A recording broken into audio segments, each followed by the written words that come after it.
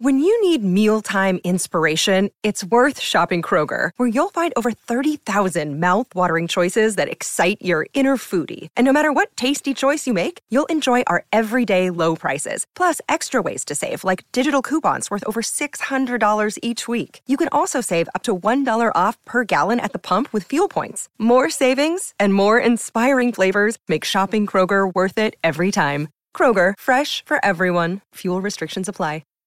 The voice of Husker Nation is on the air. This is Hail Varsity Radio. Insight, opinion, expertise, along with the biggest names talking Nebraska sports. Join in with the show at 402-489-1240 or 1-800-825-5865. Now, here are your hosts, Chris Schmidt and Elijah Herbel.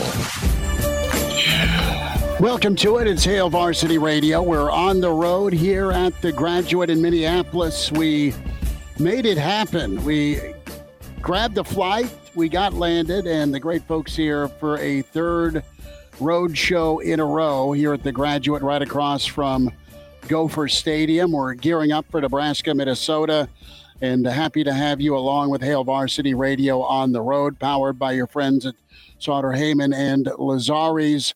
Elijah, you're hunkered down, just all sorts of excitement, energy, enthusiasm, and, oh yes, attendance at Memorial Stadium as things are underway in about a half hour with part one of Volleyball Day in Nebraska. Nebraska, of course, takes to the nets at 7. And then in just a few short hours, a little more than 24 hours, it'll be game one for the Matt Rule era.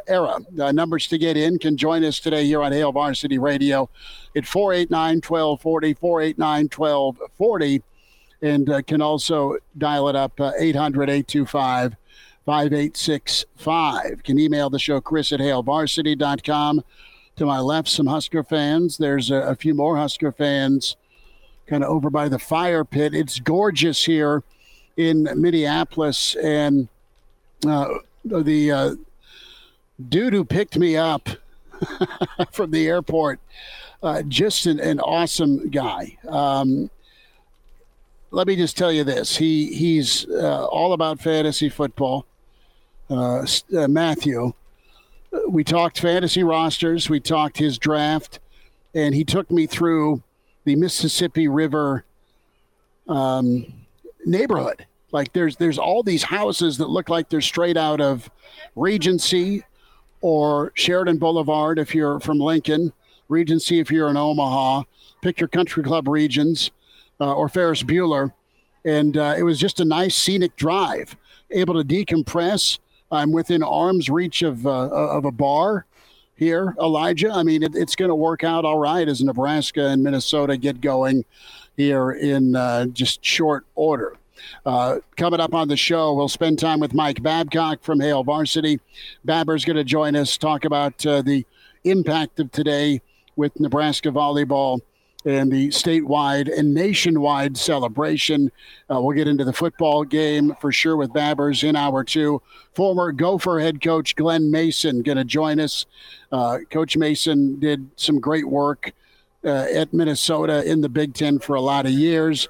We'll check in with Evan Bland as he's been covering Nebraska Volleyball Day, and then a Jock Doc, and we'll get ready and do it all again tomorrow. Elijah, are you able to breathe a little easier? We've been in constant contact.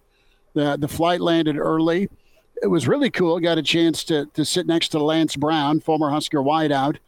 His son's on the team, and they're excited that his son Elliot made the travel roster, and there's a lot of hope for Nebraska here in about 24 hours. Yeah, and there's a lot of hope about what Volleyball Day in Nebraska can be here tonight in Lincoln, Schmitty. I'm not sure if you saw any of the coverage of that awesome pep rally they held at the Coliseum, but just some really, really cool moments out there.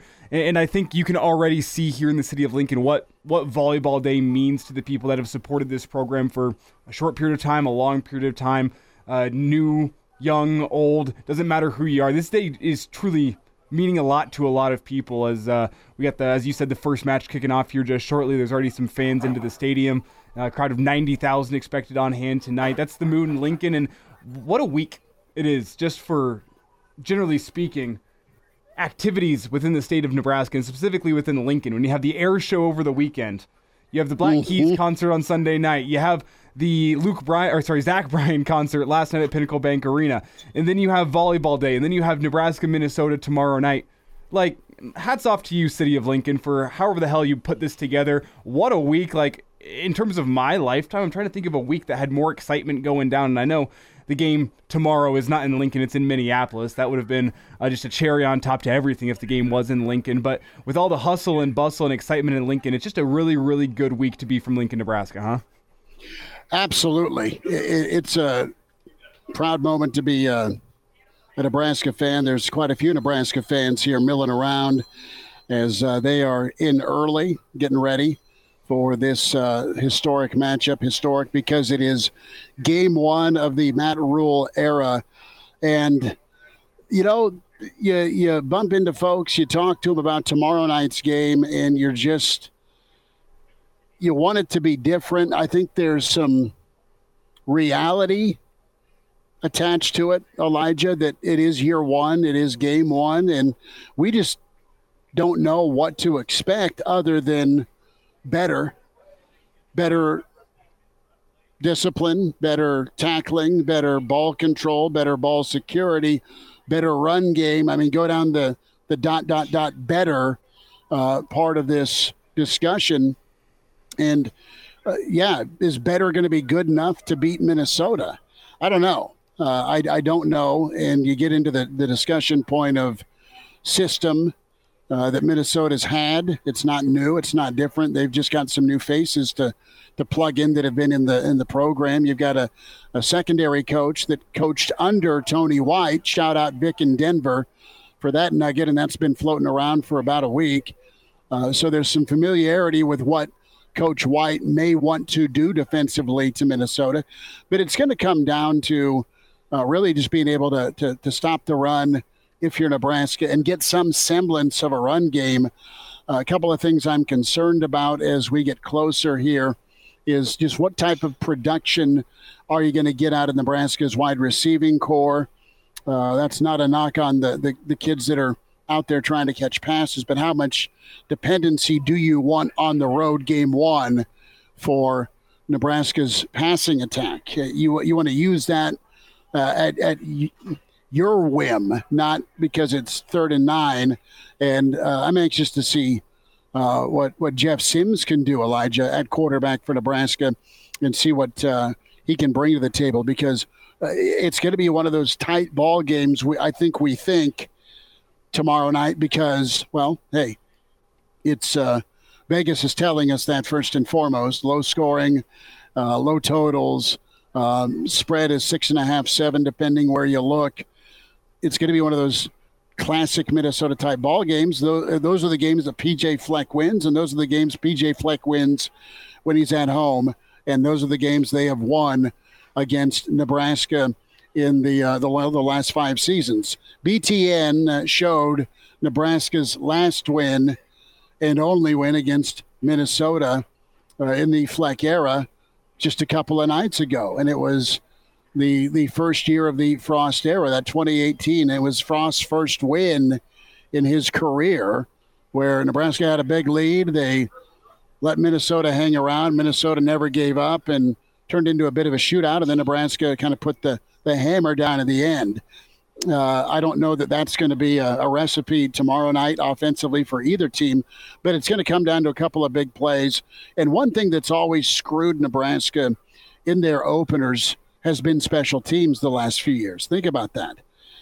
You go back to Illinois, you have the safety, and then you have the fake punt that was quite embarrassing. Babbers is waving at me, so Mike Babcock's in the green room. Secondly, you go back to last year with the onside kick that absolutely poured gasoline on your momentum. And now, can special teams just get out of the way in a good way in this opener tomorrow night? I think that's going to have to be part of this recipe for a win tomorrow night for Nebraska. Is they're going to need good defense, clearly good defense, just enough offense with the kicking game, probably, and in a stingy, defensively hard-fought ball game. And thirdly, you're going to need some positive field position with the return game, and that's one thing Matt Rule focused on yesterday when he talked was, kickoff or punt return. Quote, we're going to return kicks. That's the word from Matt Rule. So that's got to show up tomorrow just across the street. Yeah, whenever I think back in the totality of what we've heard this fall camp, if Matt Rule is to be believed, and he's correct with some of the things we've said, that the offensive line is going to be improved this season. They're going to be better at running the football. Jeff Sims and his legs is going to be an advantageous addition to the rushing attack. The defense is fast and flying around, and I think we can read between the lines with how many single digits got awarded to the defense and assume that that's the unit that's going to be leading this team tomorrow. If all those things are true, does it come down to that battle of quarterbacks of Jeff Sims versus Callie McManus? That's a place that my mind has gone today, and that, you know what?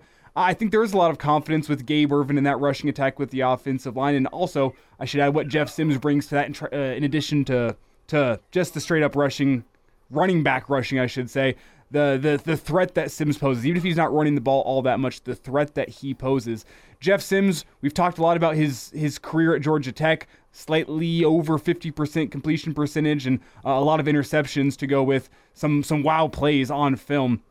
Can he take that next step? Because that's where my mind has gone today in terms of, if this defense leads the way and is able to slow down the Minnesota attack, which also, now that I've listened to Joel Klatt in his preview, maybe some question marks with what their offense is going to look like in my own mind with the amount of turnover that they've had there. Does it really come down to who is better able to lead their offense in a new look offense? Because I do think that Minnesota offense, now that they don't have Mo Ibrahim and now that they've lost some of those offensive linemen, it's probably going to look a little different. In Nebraska's offense, we know it's going to look a lot different from what we've heard from Satterfield and Rule and what they're going to be emphasizing early in the season. Is tomorrow's night's game just a question of which quarterback is better equipped to lead their offense this early in the season? It might come down to that, because how many times in a close ball game, whenever it's a 3-point game at the end, do you have to put some pressure on your quarterback in that final drive and say, go make a play for us? I'm just sitting here wondering. It is always about the quarterbacks, right? The management, the playmaking, the decision-making. And I'll tell you what, are you wrong to expect, even if it's just game one on the road, are you wrong to expect Jeff Sims to be that difference maker? I don't think it's an unfair expectation. I think if you're a Minnesota fan and you're asking Callie McManus to go out and win the ball game for you, good luck and God bless, because you've had an offensive line last year that sent 3 guys to the league. You had a running game in Mo Ibrahim that was incredible. And you had a receiving core, and you still have an NFL tight end and a really good receiving core. But you're not going to ask Ethan to beat anybody throwing the football. It's the RPO, do some things with his feet that can hurt you. Nebraska knows that from watching film. I think the best game that Callie McManus had was against Nebraska last year, where he sparked him, to his credit. It was the best game of his season last year. I think you could make a good argument for the Wisconsin game as well at the end of the year, where they go, I think it was on the road, and go beat a Wisconsin team that, to be fair, was sputtering a little bit towards the end of last year. But he did pretty well against that defense, over 300 yards passing, 65% completion percentage. But you're right, Schmitty, with what you're saying about Mo Ibrahim in the rushing attack. That was a big aid to Callie McManus last year, and that's the big question mark surrounding him is this year's offense going to free him up to do more of what he likes, considering the receiving threats that they have, the tight end that they have there in Spanford, I believe is his name. Is that going to open up his game, or is that going to limit his game, not having a guy behind him such as Mo Ibrahim? Is there, there's the two sides to that. You don't have the support of a rushing attack, A, but B, if you're a quarterback that likes the ball in his hands, does that free you up if you get more than, say, 20 opportunities in a game to throw the football? You're not going to want to live and be in that neighborhood of asking either of these quarterbacks to win it throwing the football. Mm-hmm. They're going to have to make some throws. They're going to have to take care of the football. They're going to have to hit some big plays, assuming the receiving core for Nebraska's offense can get open, and there's some people to throw it to. They're pretty thin there.